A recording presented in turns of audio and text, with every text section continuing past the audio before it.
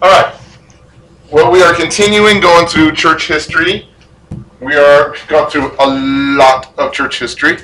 And so we are in the modern age and talking about what was going on after World War II, how things have changed. And we're actually in the 1960s now, still looking at the ripple effects of a new emphasis within the church on evangelicalism, a new conservatism within the church. But the question is, how do you live as a conservative Christian? You say, okay, we really want to take the Bible seriously. We've got a new emphasis on taking the Bible seriously. What does that mean? Because for some people, that means, then we need to make sure that we wear V-neck sweaters and have really nice cars and go to church every Sunday, but the right church. It's like, I'm not sure that's what we mean by conservative Christian. That's politically conservative person who's a Christian, maybe, but not necessarily biblical, solid Christian. Maybe, but maybe not. How do you identify that? Well, another track that you can take, other than trying to make sure that you are very socially or politically conservative, is to be actively, conservatively involved in what the Bible says to be involved with, to be involved in social issues, to be involved in doing things in ways that honor God. So, 1963, Martin Luther King Jr. led a march in Washington. Now, probably familiar, King's a rising leader in the civil rights movement. He's born in Atlanta, named in memory of the historic German reformer Martin Luther, right? When he was 5. That's when he was actually named in honor of Martin Luther. He was born Michael King. So, I don't know, maybe you knew this, maybe I'm throwing you, but Michael King, and then when he was 5, his father, the Reverend Michael King Sr., went to Germany for a conference in 1934 and decided to legally change both their names. So both of them are now, instead of Michael King Sr. and Jr., they're Martin Luther King Sr. and Jr., which just says something a little bit about the level of intensity of his dad. That, okay, no, now we're both changing our names. I'm changing my name, which means you're changing your name, we're changing our names. Kind of an intense household. He was regularly beaten by his father. His father, extremely stern, extremely conservative, which means you beat your children regularly, right? So he struggled with chronic depression throughout his life. In fact, when he was 12, he went off to attend a parade without talking to his parents. In fact, his parents had said, don't go to the parade, but he snuck off because he wanted to see it. And when he came back, that's when he found out that his grandmother had a fatal heart attack while he was gone. So King attempted suicide by jumping out of a second-story window. Obviously, didn't succeed in committing suicide. But it tells you a little bit about where he's coming from.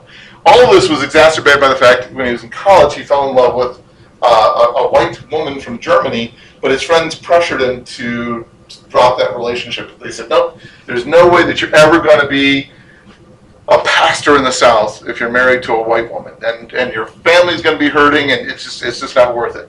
So even though he considered her the love of his life, he ended that relationship. Again, still struggled with depression. Part of all this is to explain that even when we're talking about really amazing people that we consider heroes of the faith, they still are people, and they struggle with things. He struggled then with bouts of adultery for the rest of his life. In fact, the FBI trying to curtail his activities that they saw as socially inappropriate, sent him a long letter saying that they have recordings of his adultery because they had been surveilling him. And in the letter they suggested, if you're going to keep doing this kind of stuff, if you're going to keep marching, if you're going to keep telling people that they need to change laws and stuff, man, maybe we'll just release all this information that we have, all these pictures of you, all these recordings of you, see if people like that. We know you struggle with depression. We've done psychological studies of you. Maybe you should just end it all. You ever consider just, committing suicide? Yeah. Matter of public record. Now, it's probable that what they were actually doing is saying, not that we actually want you to commit suicide, but that we want you to stop doing the stuff that you're doing. We want you to stop all this civil rights movement stuff. But the fact remains that it's a difficult time, and there's a lot of people in the world, and a lot of people in our country at this time that are really struggling with what it means to be a conservative Christian. Anyway, like I his father, he became a Baptist pastor, defender of civil rights for all people. And that defense of civil rights was catapulted to the public eye in 1955 with a bus boycott in Montgomery, Alabama, after a woman was arrested for refusing to give up her seat on a public bus to a white person. Remember the woman's name? Not Rosa Parks. Not Rosa Parks. It's Claudette Colvin. Remember her, right? Have you heard the name? Well, good. Yeah. She refused. She's an unwed, rather uncouth, pregnant 15-year-old student. She was really a difficult person. And so King's Committee in Alabama and Arkansas, Alabama,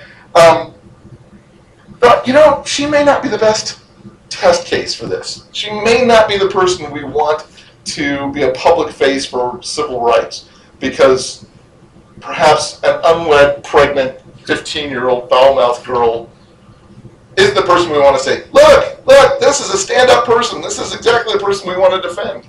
So they kind of actually let that go a little bit. But 9 months later, Rosa Parks got arrested for doing the same thing. And she was a much better test case. And so they said, okay, we will allude to Claudette as we go through things, but we're never going to trot her up into public. We don't necessarily want her to be part of our public face. Parks is an educated, upstanding, well-respected secretary of the local NAACP. She's already been involved in social action. She's already been, she's alive. She's already been somebody that has been part of the community. She investigated the 1944 gang rape of Reese Taylor in Alabama, which had ended with a very little police investigation. The sheriff didn't even call any of the apparent assailants in for questioning, and then everything was thrown out in court. The woman in court, the defense attorney for the assailants said that she was a local prostitute. The sheriff said that she was clearly a woman who has been involved in all sorts of sexual shenanigans in the town, and very shifty and shiftless. And the woman was actually a happily married mom who was walking back from a church service when she was gang raped. But nobody listened to that. And the entirely male white jury, well, several of them were good friends with the assailants. So nothing ever happened with that.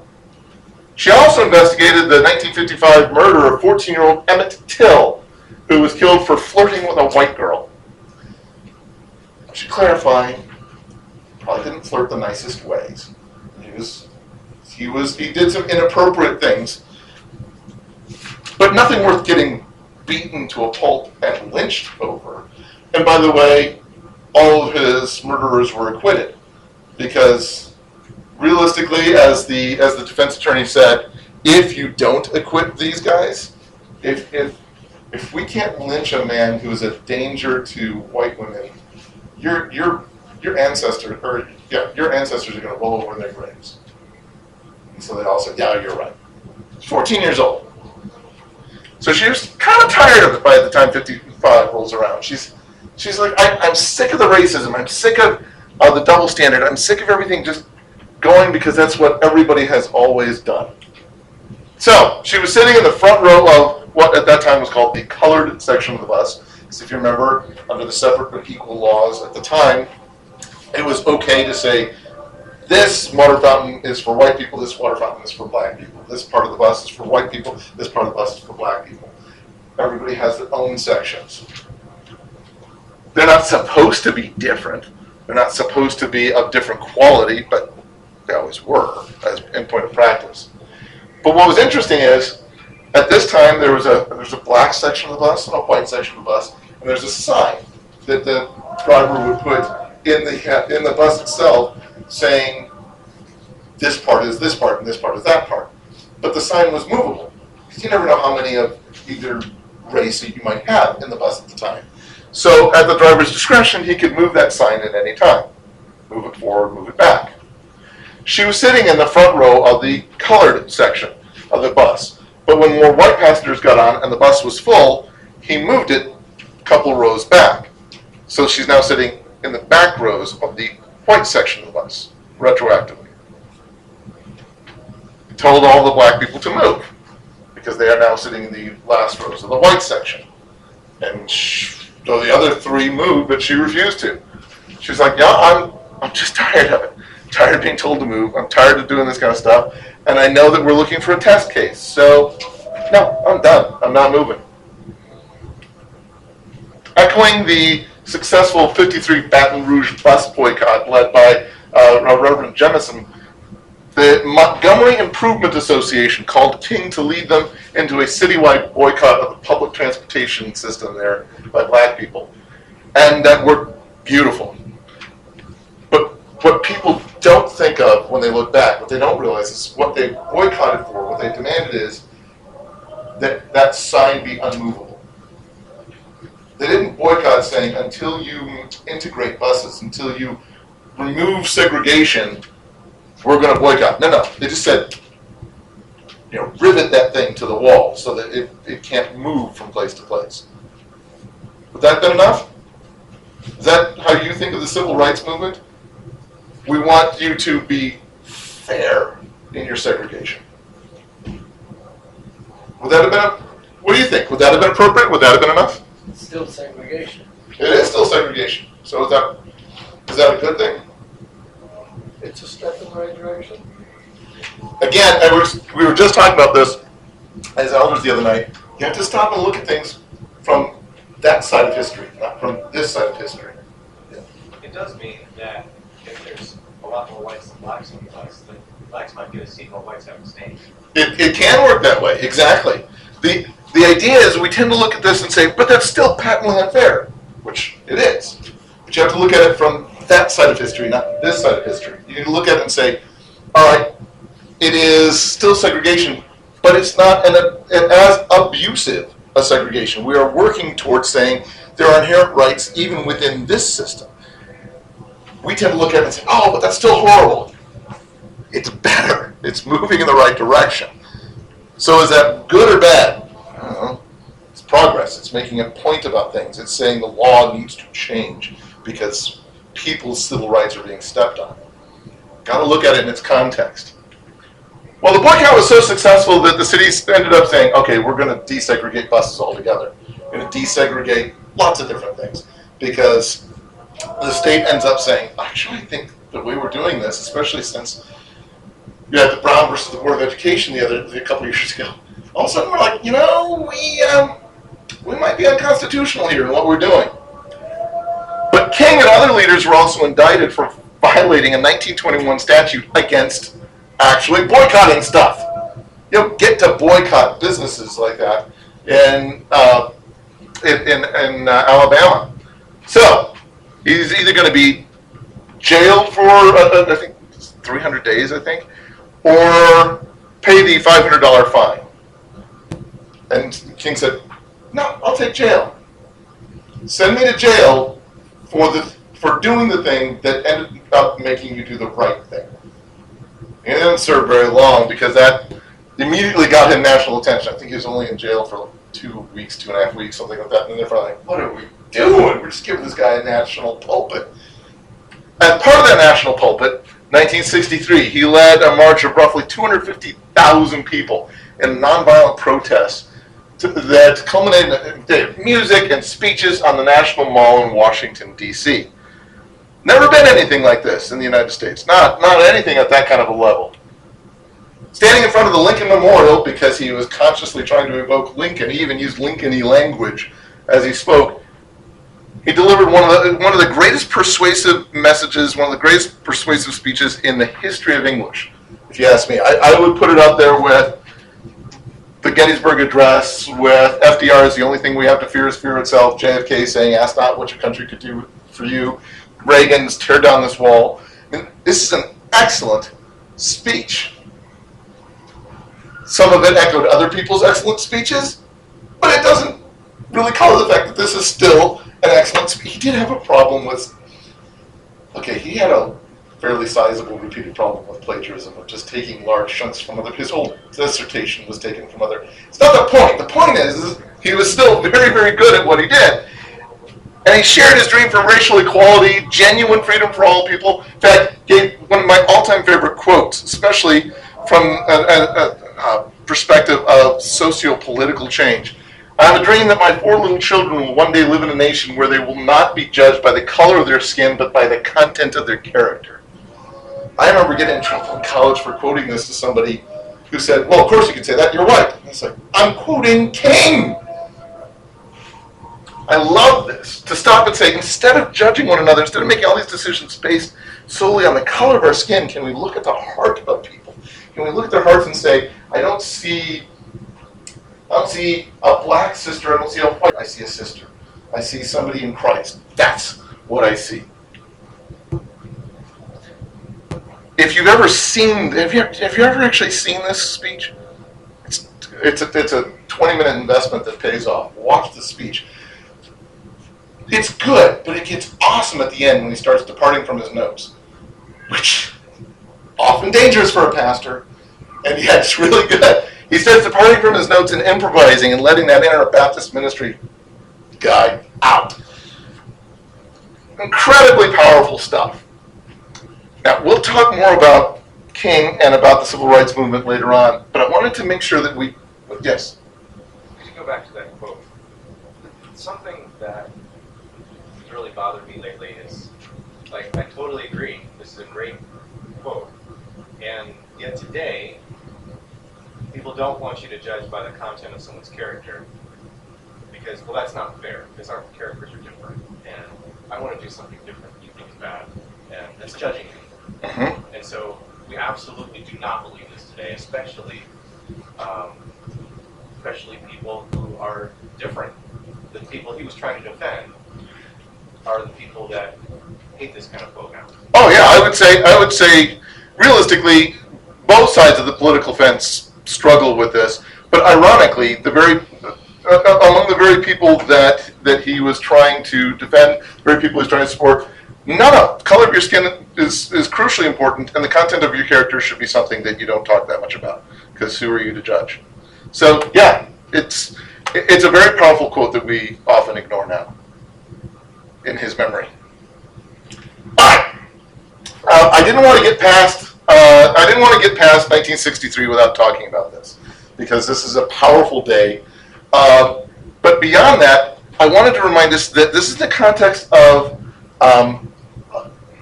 an America that saw this as moving in all the wrong directions. To a lot of conservative white traditionalists, this is in the same pile as stuff like losing school prayer, losing Bible readings in school.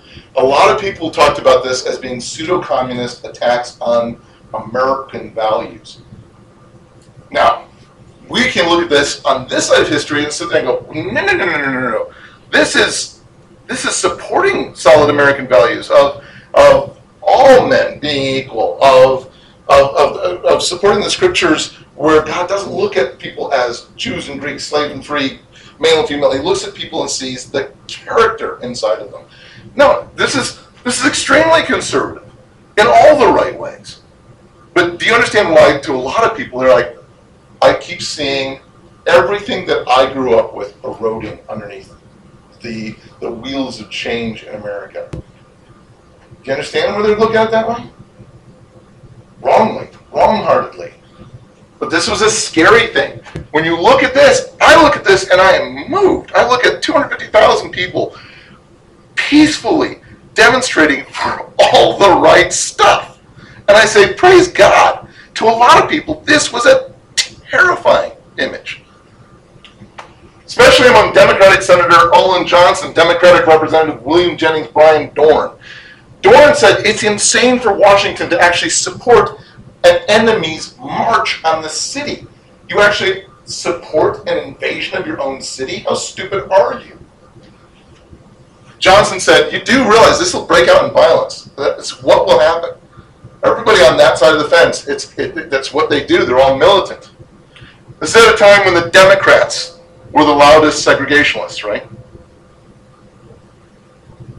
Okay. It's important that you realize that things shift with history. Yes? What states were they from? Both of them are from the South. I don't remember exactly where. But Southern Democrats in particular ones who are the loudest, not because the Republicans are all so warm and fuzzy, but the Republicans are all sitting there going, we're looking for communists. I mean, that's what we're doing. We're aiming at it. It's the Democrats that are sitting there going, there's a good old boy system that we're trying to maintain. So at this point in history, and things are starting to shift, but this is at the end of the point in history where the Republicans are the predominantly, urban northern people, and it's the southern rural Democrats that things shift. Please don't see history as a static thing. If you look at the platform of Republicans and Democrats in the 1890s, maybe, very different from what we would tend to think of nowadays.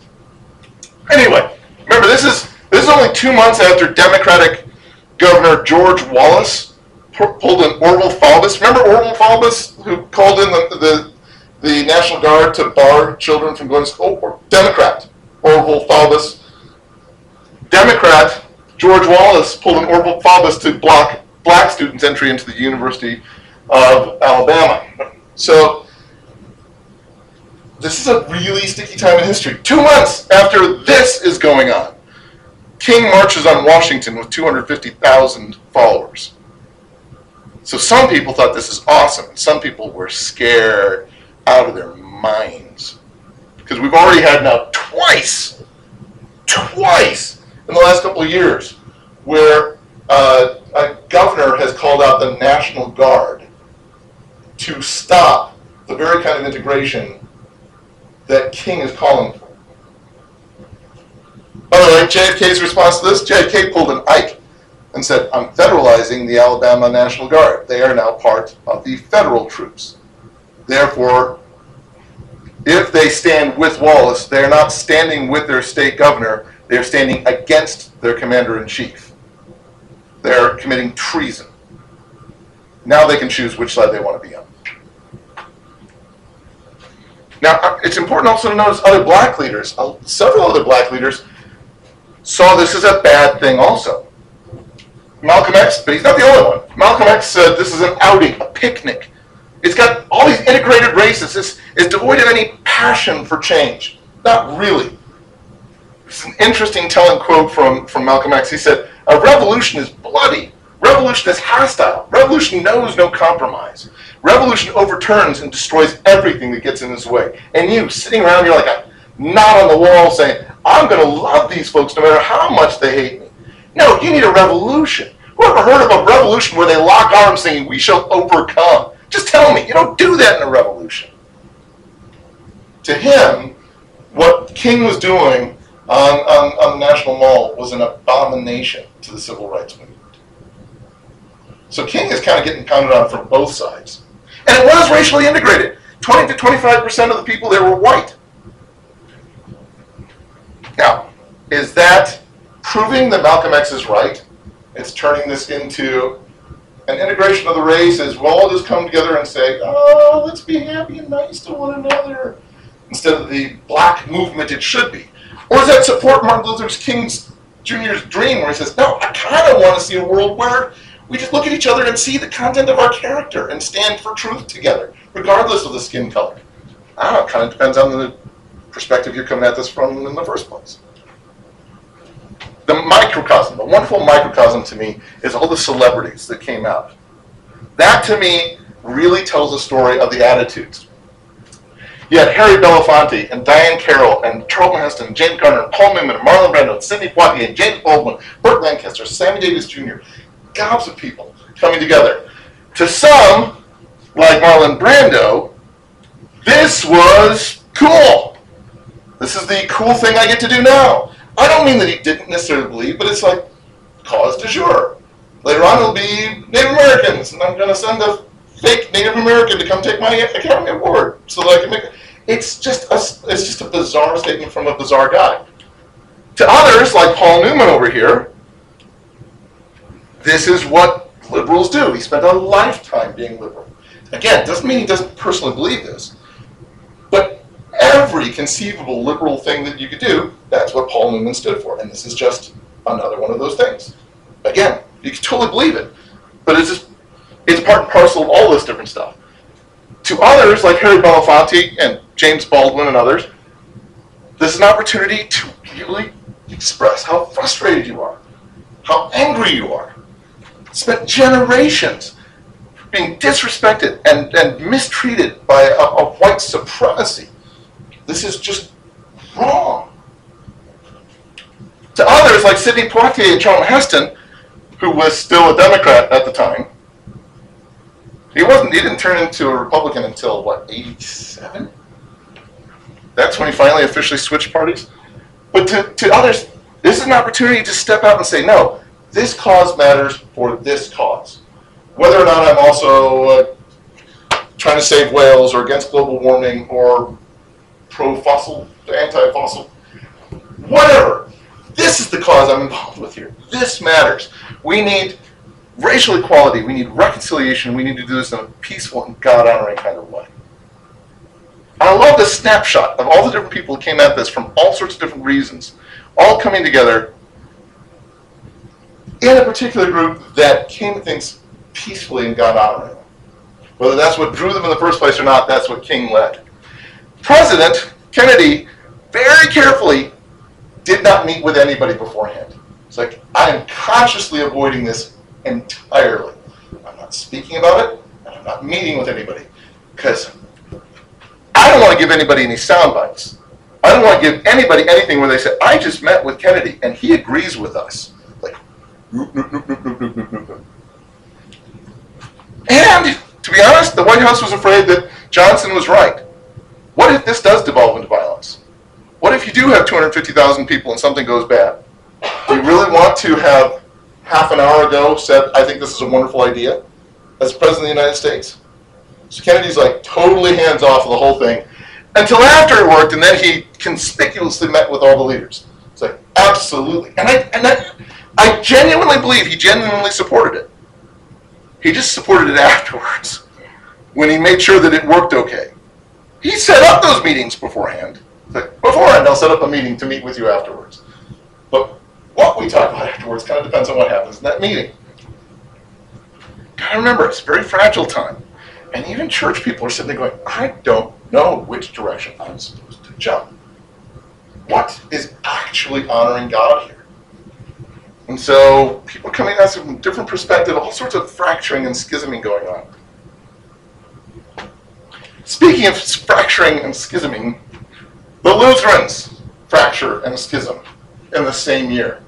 If you remember, back in the 1830s, the old Lutherans, the guys that had protested Friedrich Wilhelm's Prussian Union, where Friedrich Wilhelm said, let's get all the churches together. All those Lutheran churches, all those Calvinist churches, let's just peel off all the pointy bits and make everybody get along well. So Lutherans, don't mention Luther, don't talk so much about grace and all that kind of stuff. Calvinists, don't mention any of the tulip bits. Let's all come together and everybody just be happy. That's going to work, right? Ironically, it worked for a lot of people.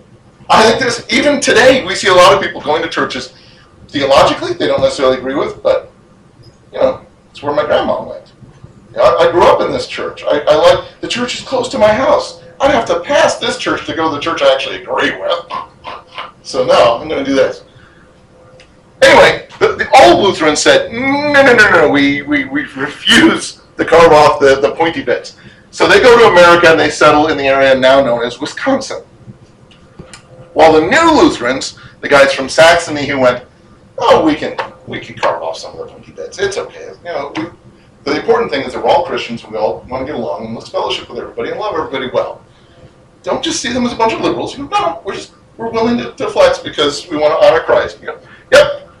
Those guys ended up settling around St. Louis when they came over to the New World, which is why even today the Wisconsin Synod Lutherans tend to be extremely conservative and reactionary, whereas the Missouri Synod Lutherans tend to be more open and accommodating to things. All right? They both tend to look at the other one and going, you're a little kooky. Okay, they say it a little bit more harshly than that. But anyway, there was also an evangelical Lutheran synod, basically of Minnesota's Norwegians, and there was a synod of evangelical Lutheran churches, which was Slovakian on the East Coast. There were a lot of synods all over the place. These are the 4 largest ones. Together, all the synods formed the Evangelical Lutheran Synodical Conference of North America, shortened as Elskn. Because that's just an unwieldy name. We're Lutherans, yeah. Oh, okay. Okay, by the 1950s, they were beginning to chafe with one another because they still saw each other as different nationalities. They still saw each other as all those pointy bits even within Lutheranism struggling. For instance, stuff like predestination. What is predestination talking about? What's the argument between different sides about predestination? Well, you're either for it or against it, but predestination is Christ predestined whether you're going to be saved or not. There you go. Christ predestined before you were ever born whether or not you're going to be saved. So do you agree with that or not? That wasn't the problem that these guys had. To them, it was, had sinners been predestined to become Christians because God foreknew that they would make a decision for Christ? Or were they predestined by God to make that decision in the first place? There was no argument about whether or not you were predestined. Not within this particular argument. No. They were poking each other with pointy sticks based on exactly how you were predestined. No, you're absolutely right. I mean, that's what normally people do. Well, maybe you were predestined. Maybe God. No, both these guys go, no, you were predestined by God to make a decision, or you were predestined because God knew you would, on your own free will, make a decision. But either way, you're predestined. So, the mostly predestined Missouri Synod, who sat there and said, you're predestined because God knew you were going to make a decision, began to fellowship with the totally predestined Norwegians. And so the other mostly predestined Wisconsin Synod, i.e. Wisconsin and Missouri, agreeing on predestination, charged both groups with heresy and then denounced the Missouri group for changing their view on predestination in order to fellowship with the Norwegians, which they didn't. And the Missouri people even said, no, we still agree with you. They're Lutherans. They're like us. And, even in Germany, we were like, well, let's all try to get along. And so Wisconsin said, so, basically, you've changed your views. No, we agree with you. We just think we can fellowship with them too. So in 1955, the Norwegians leave because they said, nobody agrees with us. We're the only people here who think what we think. So we're out of here. And the Wisconsin Synod left in 1961 saying, no, because we are absolutely certain that the Missouri people agreed with them. I mean, we know that other people are bending their theology when they should not bend your theology at all. And Missouri said, but we didn't. So Wisconsin left. They joined with other conservative branches to form the Confessional Evangelical Lutheran Conference, which shouldn't be confused with the Church of the Lutheran Confession, which is a completely different Lutheran church that had broken off from Wisconsin earlier because they said Wisconsin hadn't broken off soon enough. And if you didn't break away soon enough, then obviously you're complicit in the heresy, so you're a heretic too. Which actually just makes sense, doesn't it? That the Wisconsin people go, you're actually supporting this. That means you're a heretic. And there were some Wisconsin people go, and you're not shooting them? You're a heretic too. Like, what? Missouri Church and the Slovakian Church, those two joined up and formed the Lutheran Church in America, which should not be confused with the oddly unrelated American Lutheran Church. Because the Lutheran Church in America and the American Lutheran Church, not related at all. Until they all came together, that group came together into the short-lived Lutheran Council in the United States of America. So that's another group, which split in 1987 when the conservative ALC, American Lutheran Church, and LCM, the Missouri Church, formed the American Association of Lutheran Churches out of Fort Wayne, Indiana. And the liberal ones formed the extremely liberal Evangelical Lutheran Church in America. So all those are different groups. All of which is to say, the next time someone says, I'm Lutheran, don't assume you know what that means, okay? All churches do this. It's amazing how many churches split over. I mean, I went to a seminary that was run by the Evangelical Free Church. This church is an Evangelical Covenant Church. There was a time when those were the same church, but they split off. And so, yeah, it happens. An amazing number of churches that they go, well, I disagree with you, therefore I cannot have anything to do with you. And we're not even saying, well, I'm a Baptist and you're a Mormon. I can't pretend we're the same. It's, I'm this kind of Lutheran and you're that kind of Lutheran. I can't have anything to do with you. Okay, 1965. The Chalcedon Foundation was formed. Anybody ever hear of the Chalcedon Foundation? Founded by a guy named Rusas John Rushdoony, who was the son of an Armenian pastor. No, let me say that carefully.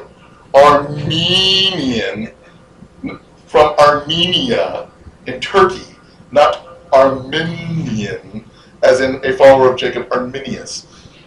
I'm going to say that because people, it's a whole different vowel. Anyway, an Armenian pastor who immigrated to New York in 1915 to avoid that Armenian genocide. Remember when Turkey slaughtered 1.5 million Christians in Turkey and exiled 500,000 more?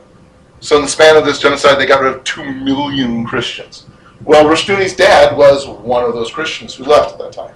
See, world history affects what happens in the church. What happens in the church affects world history. Anyway, so he formed a group called the the Chalcedon Foundation, named after the Council of Chalcedon. Okay, anybody remember Council of Chalcedon? We talked about this a long time ago, 1,500 years ago. Okay, it was the Fourth Ecumenical Council called back in 451 AD, and this is the one that totally finally nailed down that both and thing about the relationship with Christ. Is Christ sort of man but totally God, sort of God but totally man? Is he a man who had God come on top of him? How does that work exactly? It was Chalcedon that said, all right, here's where we're officially coming down. Both and. He is both honestly God and honestly human. And half the people went, that's great. Actually, church kind of split off into 4 different groups. Some that sat there and said, no, he's only sort of God. No, he's only sort of God. No, he's only... Anyway, but Chalcedon decided, nope, let's nail down fully God, fully human. But it's also the place where they made the argument that ideally the secular state should be run by the church. Shouldn't it? I mean, obviously, how many of you would prefer, all these being equal, that Christians be elected into office? So you agree that you want people with God's wisdom in office, don't you? Therefore, ideally, Christians should be running the government. I mean, all of you that said ideally that's who we want to elect, you agree. Because you want the government run according to godly principles, don't you? Therefore, you all agreed with Rushdoony. Okay, I'm being a little unfair, but you do see the logic, don't you? You all agree with Rushdoony that yes, the church should run the government. It's a fundamentalist Calvinist group. So the fundamentalists are still around. They're still banging the drum rather loudly. Fundamentalist Calvinist group dedicated to Christian Reconstructionism, helping to bring about a theonomic society in America. Okay, I know that's a fancy word, theonomic. Anybody know what the word theonomic is talking about? Okay. Theo, God, nomos is the law. So when you talk about something, so theonomic means that a society is led by the rules and laws of God. That's what you're wanting it to be. Theocracy is it's run by the church. Theonomic is it's run by God's laws. Crassi is talking about who's in charge. Nomic is talking about the laws themselves. So, he said we should make sure we're following those Old Testament laws, like the death penalty for adultery and bestiality and homosexuality and idolatry and witchcraft and disobedient children, etc. I'm sorry, isn't that what the Bible says? Isn't that what the Bible says? Or do you not agree with the Bible? Well, the Old Testament, therefore, doesn't apply to us, right? Because the Old Testament is just a 3/4 length intro to the real good stuff in the New Testament, right? Does the Old Testament say that if somebody is abusively talking back to their parents, you should stone them? Yeah. So he's like, let's just do that. Okay, yes, there's a context to some of that stuff, but it doesn't matter. It's a one-to-one correlation, and then you can just take stuff out of the Bible and go apply that here. By the way, all you women should be wearing the head coverings here, because that's what the Bible says. And by the way, I don't want to know, but you shall be circumcised. Deal with God with that. There's a lot of things where it's not that the Bible is wrong, it's not that the Bible is bad, but it may not be what God is calling us to do here in this context, such as the death penalty for all that stuff. Anyway, Rushdoony and the Charleston Foundation supported dominion theology. Even if you've never heard that term, what do you think dominion theology is when you talk about a dominion? Yeah. Taking charge. You need to reclaim the elements of our culture for God. Let God be the Lord of our business and government and family and religion and media and education and entertainment. God should be in charge of these sorts of things. And now we're starting to move into theocracy. The belief that the creation mandate was precisely the requirement that man subdue the earth and exercise dominion over it in God's name. So, it needs to be led by Christians whose goal is the developed kingdom of God, the New Jerusalem, a world under God's law. Again, part of you should say, yeah, don't you want the world to be under God? Yeah. Technically, ISIS wants that too. That the world acknowledged that and actually follow God's law is what I'm saying, and be required to. A lot of this comes down to interpretation, and even under all that, I find myself saying, whose interpretation are we following in this? It's also kind of assuming God needs help bringing everything under his law. He's like, oh, I'm going to come in and make all of this under God now. Absolutely. And being a Calvinist, an extremely militant Calvinist, he would say, absolutely not. We're just following God's mandate. I mean, doesn't God call us to do stuff? Does God ever call us to do stuff? So does he need your help? Okay. That was interesting. I thought I'd get no, I got this. Yes, no. Yes. No, he doesn't need your help. Yes, he wants your help. Yes, he needs you to be involved for your sake, not because he couldn't do it without you. So, I hear what you're saying. You're right, and I think that is kind of the heart with which he ended up going with this. But they would sit there and say, no, all we're doing is doing what God told us to do, always tells us to do. So, no, we're just honoring God in ways that honor God. Just like you mentioned ISIS, most Muslims wouldn't agree with them.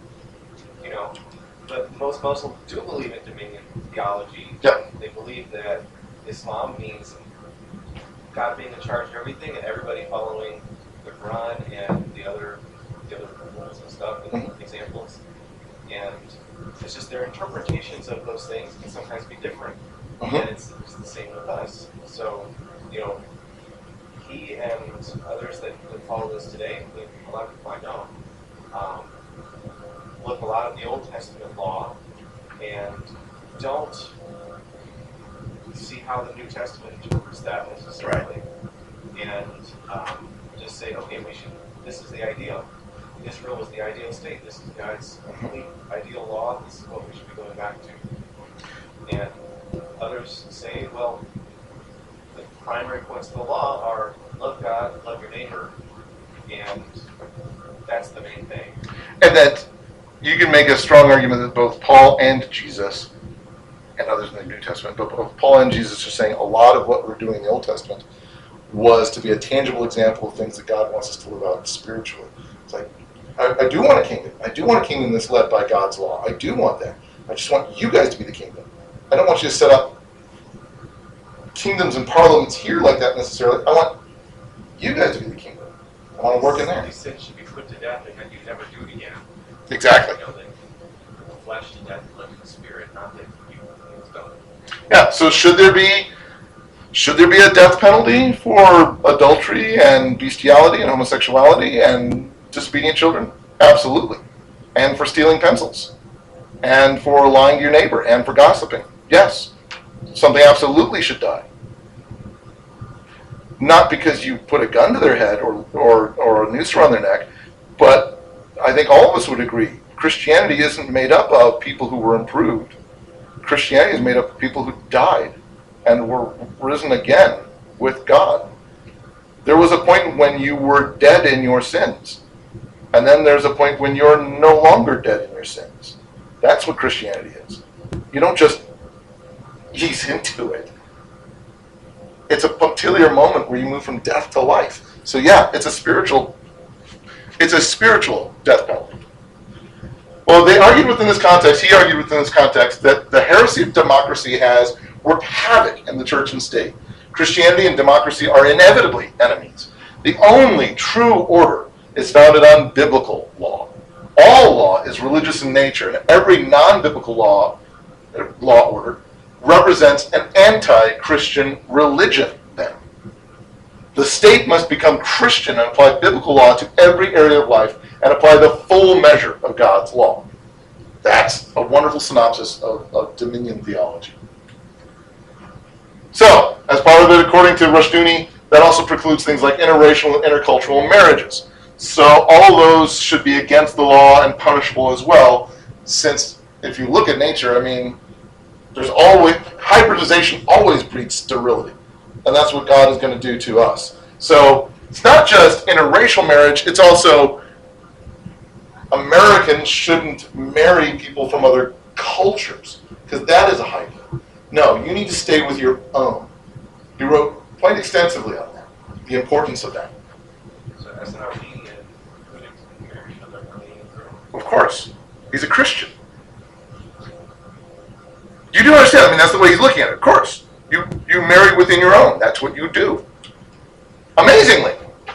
An amazing amount of non-Christians doesn't like this. I don't. It's like, no. I don't like that idea.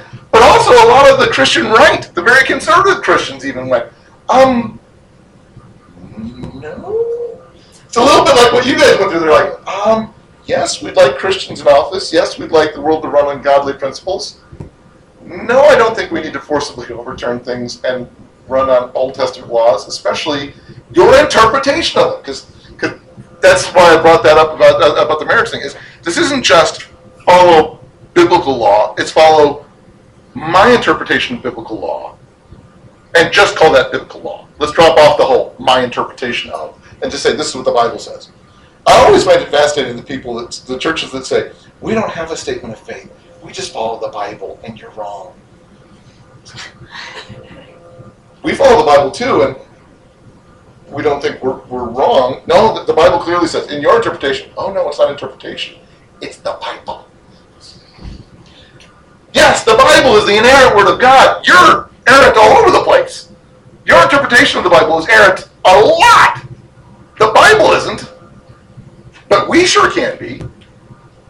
Anyway, I think Rushdoony himself would have liked that. I think he really would have liked that people call him poison. Because he's like, yeah, Christianity is antithetical to democracy. Christianity is antithetical to the American political system that stands now. Yeah, if you call me poison, good, I'm toxic to a bad system. Part of why I bring this up is that in the 1960s, as part of Christian Reconstructionism, Rushdoony wrote a series of books attacking secular education as inherently anti-Christian. As the government's anti-Christian, the way we do religion is anti-Christian, our media is anti-Christian, etc. But he wrote a series of books that were extremely influential about why secular education, any secular education, is inherently anti-Christian. And so he started articulating the need for a Christian homeschool movement. There had never been anything like this before. People had homeschooled, but the idea of a coordinated movement by Christians to move out of the secular sector to homeschool because there's something inherently wrong with secular schools, that's new. That's a new way of looking at it. And so this whole movement of protecting your children from that anti-biblical environment. And yes, I would include Peoria Christian, Aletheia, things like that in this. He would say, yes, those are also bad. You can't trust those. They allow races to mix. Don't they? They're there. You sent your kids to the Peoria Christian. Did they inform everybody, by all means, do not interact with other races? Then they're unbiblical, according to Rushdoony. And they have to work within the legal structures of a fallen secular system. Yeah, it's a Christian school, but they still work within the laws of a secular nation, don't they? Rushdoony noted positively when talking about the importance of homeschooling. He said, when New England passed laws requiring the death penalty for incorrigible delinquents and for children who struck their parents, no executions ended up being necessary. The law kept children in line. That's what we need to do. I mean, it's not like we're actually going to have to kill them. Probably. Because the mere fact of the law will keep them from doing this. So thanks to Rushdoony, the Christian homeschool movement was launched. For the first time, Christians en masse, in a coordinated effort, built their own community curriculum to directly apply the disdain for secular education. Now, before anybody tries to beat me up after class, I'm not saying that there's anything wrong with homeschooling, or there's anything wrong with the Christian homeschooling movement, or that there's anything wrong with protecting your children from bad school districts. I'm not saying any of that. All I'm saying is what we look at now as this Christian homeschooling movement, a lot of this, actually pretty much all of it, started with Rushdoony, with this absolute disdain for a secular environment. But this is exactly when they took prayer out of schools and when a lot of things were changing. And even not too long before that, schools weren't public. Right. And there was no National Board of Education at all. You can make a solid argument that It wasn't an arm of the state until fairly recently before. arguably so. And even when it was, the state was not as actively non-Christian. I won't say anti necessarily, it's non. So you can make an argument that even in the 60s, even the mid-60s, in the midst of, while he's writing this stuff, the people reading his books, even if they wouldn't necessarily have agreed with Rushdoony's conclusions on, like throwing rocks at children until they die. But it did hit a resounding chord, where they're like, yeah, the public school system is just falling apart. Yeah, this is moving my children away from God. Yes, I'm watching this erode. You can totally see why people would go, nah, this makes some sense to me. Now, there's also a bit of a backlash to that. There are other people that sat there and said, well, if the system is eroding, the last thing I want to do is take my kids out of it. I want to make sure that I'm in it, and so I can work to change the system. So I can work to infuse that with. So I know I'm talking to people, some people who homeschool their kids. I know I'm talking to people who send their kids to Christian schools. Please understand, I'm not beating any drum where I'm saying X or Y should happen. I'm trying to say different people are coming at this from different angles. Do you say we should be in Christian schools? Do you say there's something even inherently wrong with Christian schools? Do you say this means we need to be in outreach to secular schools? All these are reactions to the question: how does a conservative Christian then live? What do you do?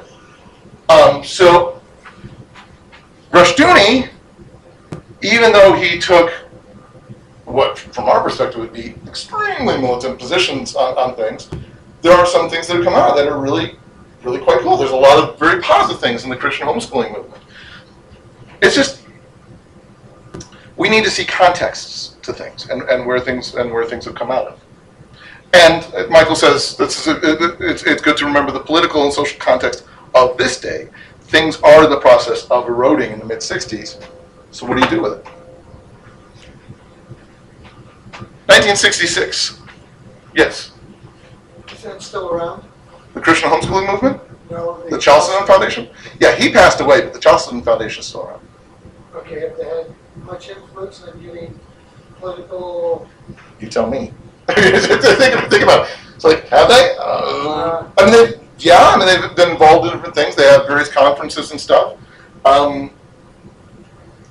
would argue that our country has gotten increasingly more secular, even in the midst. They would say, yeah, look, just think of how bad it would have been if we hadn't been doing this for the last 40 years. All right, 66. Good News for Modern Man was published. Are you familiar with Good News for Modern Man? Yes. Try it. There's a lot of English Bibles floating around by 1966. I mean, we've seen a ton of translations. You had the American Standard Version that gave rise to the Revised Standard Version, and the New American Standard Version, the Amplified Bible. The Jehovah's Witnesses even created their own New World Translation. We have a lot, a veritable plethora of English translations. Yes? Good News for Modern Man, that wasn't a translation, that was a Special. I'm giving you a nickel after class. Okay. The American Bible Society realized that people for whom English is a second language, they really needed a translation that's easy for them to understand. A translation. An amazing number of people think of Good News as a paraphrase, but technically it's not. It's a kind of translation. So turning to the theories of a linguist named Eugene Nida, they published the New Testament for the Good News for Modern Man in 1966. It's a stripped down, simplified English for people for whom English is a second language. Nida had an interesting theory about translation. He said, what we need is dynamic equivalence. There had always been word-for-word literal translations, familiar with those, and there had always been paraphrases. Each of those is fraught with peril, because formal translations can be clunky and difficult to understand. If you do this word-for-word translation, it can be. For example, translate the Polish phrase, which I'm not even going to try to read, and you get, did an elephant step on your ear? Which means what? That's the literal translation, and that means what? Have a bad day. So I go back to saying, word-for-word translations can be clunky and difficult to understand, because you don't share the same idioms. By the way, it means you're tone deaf. You have no musical ability. You automatically jump to that if you saw that in your Bible, right? Okay, paraphrases can miss the poetry and even the point of the original. For example, if you were to update Lincoln's 7 years ago into a more modern 87 years ago, what would that do for you? You'd lose the poetry of it, right? But nobody talked like that when Lincoln gave his speech. They weren't saying 7 years ago. That was archaic language. Why did Lincoln use archaic language? Because he's hearkening back to older things. He's wanting, for the same reason the writer of Hebrews says, to the Hebrews. There were no Hebrews when he wrote that.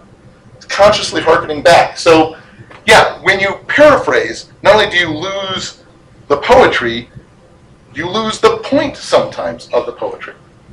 So Nida argued that the best kind of translation makes use of something that two guys named Ogden and Richards came up with, this Ogden and Richards triangle, that there's a reality out there that we use words to express, but what we share when we speak is not the reality. If I'm talking about a dog, I don't hand you that dog necessarily. It's not even the symbol of the word necessarily. What you're sharing is the thought. You want that thought to be the same, because if you use the exact same symbol, you might have a different thought conception. And it doesn't come on. See, if you say, I love dogs. And the other person goes, I know, they're delicious. You have not conveyed the thought right? And so what he says is the best translation would be to convey the reference, that thought, to the other side. That's the key thing. Use as much of the structure as you can, use as much of the words as you can, but get the idea across. That's the key issue. So, if you were translating a Spanish novel, how would you best translate the trite idiom in Spanish, cuatro ojos ven más que dos, into English? The literal 4 eyes see more than 2. That's what it says. It's poetic. Is that what you use? Or do you do the paraphrase, we need to work together on this? Or do you do a more dynamic, 2 heads are better than 1, which is the English version of that idiom? Same kind of structure, but different words. There's a trade-off to all of those, because this is what you actually are saying. And there's a reason why this is important. If you change it to 2 heads are better than 1, you lose something, right?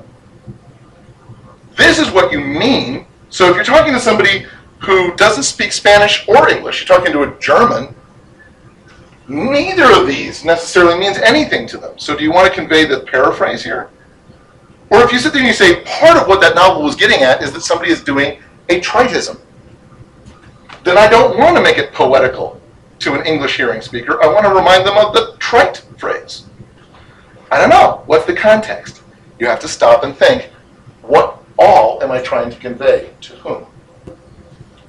So, Good News for Modern Man made use of dynamic equivalence, saying what we're going to try to do is move not just word for word, but thought for thought from the Hebrew and the Greek into idiomatic modern English. But that meant that a lot of it's up for the personal understandings of the translators. The chief translator, a guy named Robert Bratcher, had a lot of strong opinions for and against inerrancy. He said, often in the past and still too often in the present, the Bible is the Word of God, implies that the words of the Bible are the words of God. Such simplistic and absolute terms divest the Bible altogether of its humanity and remove it from the relativism of the historical process.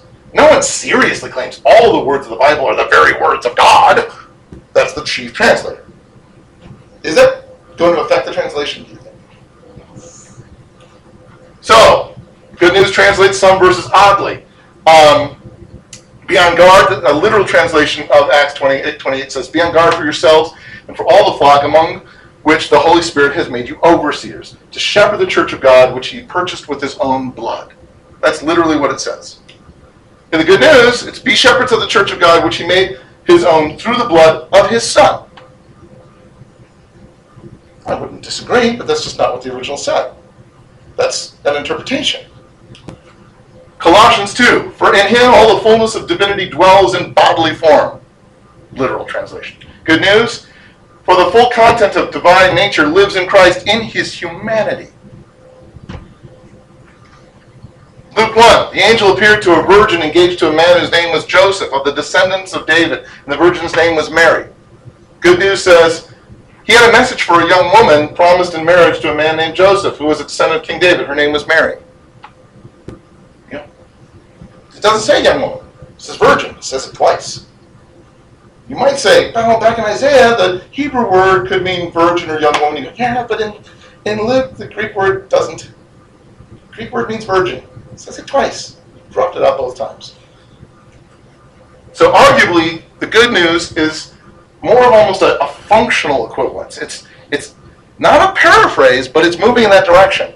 It's more of a bunch of idioms under people's personal interpretation, and it's not necessarily a strong translation. And you can mess yourself up if you're doing Bible studies, special personal devotions out of the Good News Bible. Not maybe as bad as if you went to the Message, but in that same basic category. Whereas the later NIV is a fairly literal version of the dynamic equivalence. The NIV is saying, we're going to try to keep as many of the same words and structures as we possibly can.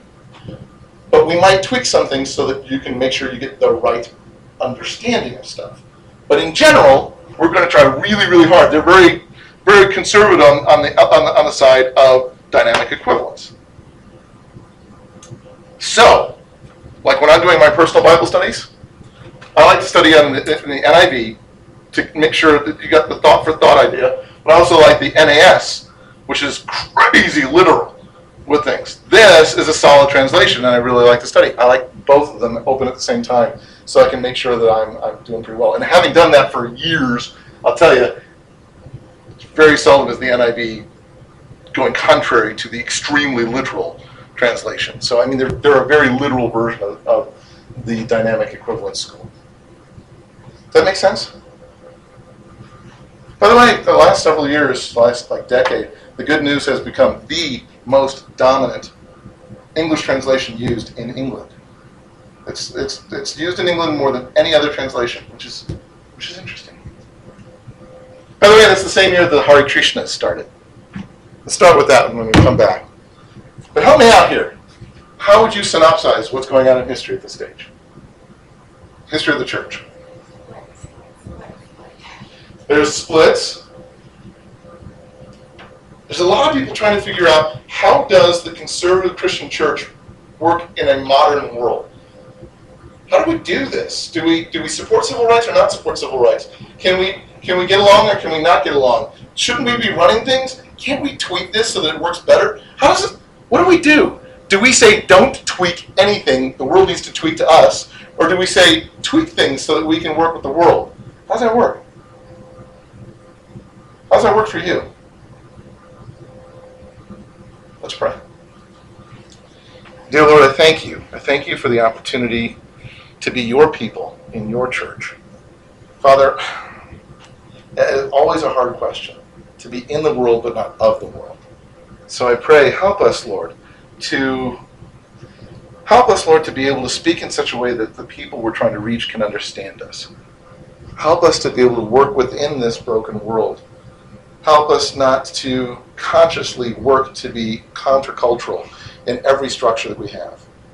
But I pray, Lord, help us to be genuinely countercultural in every attitude, in every heart issue, in every thought that we have. Help us to be your kingdom. Help us to be trying to change the world, not outside in, but inside out. And I pray, Lord, give us your grace, your wisdom, your heart in doing so. Give all this to you in Jesus' name and for your glory.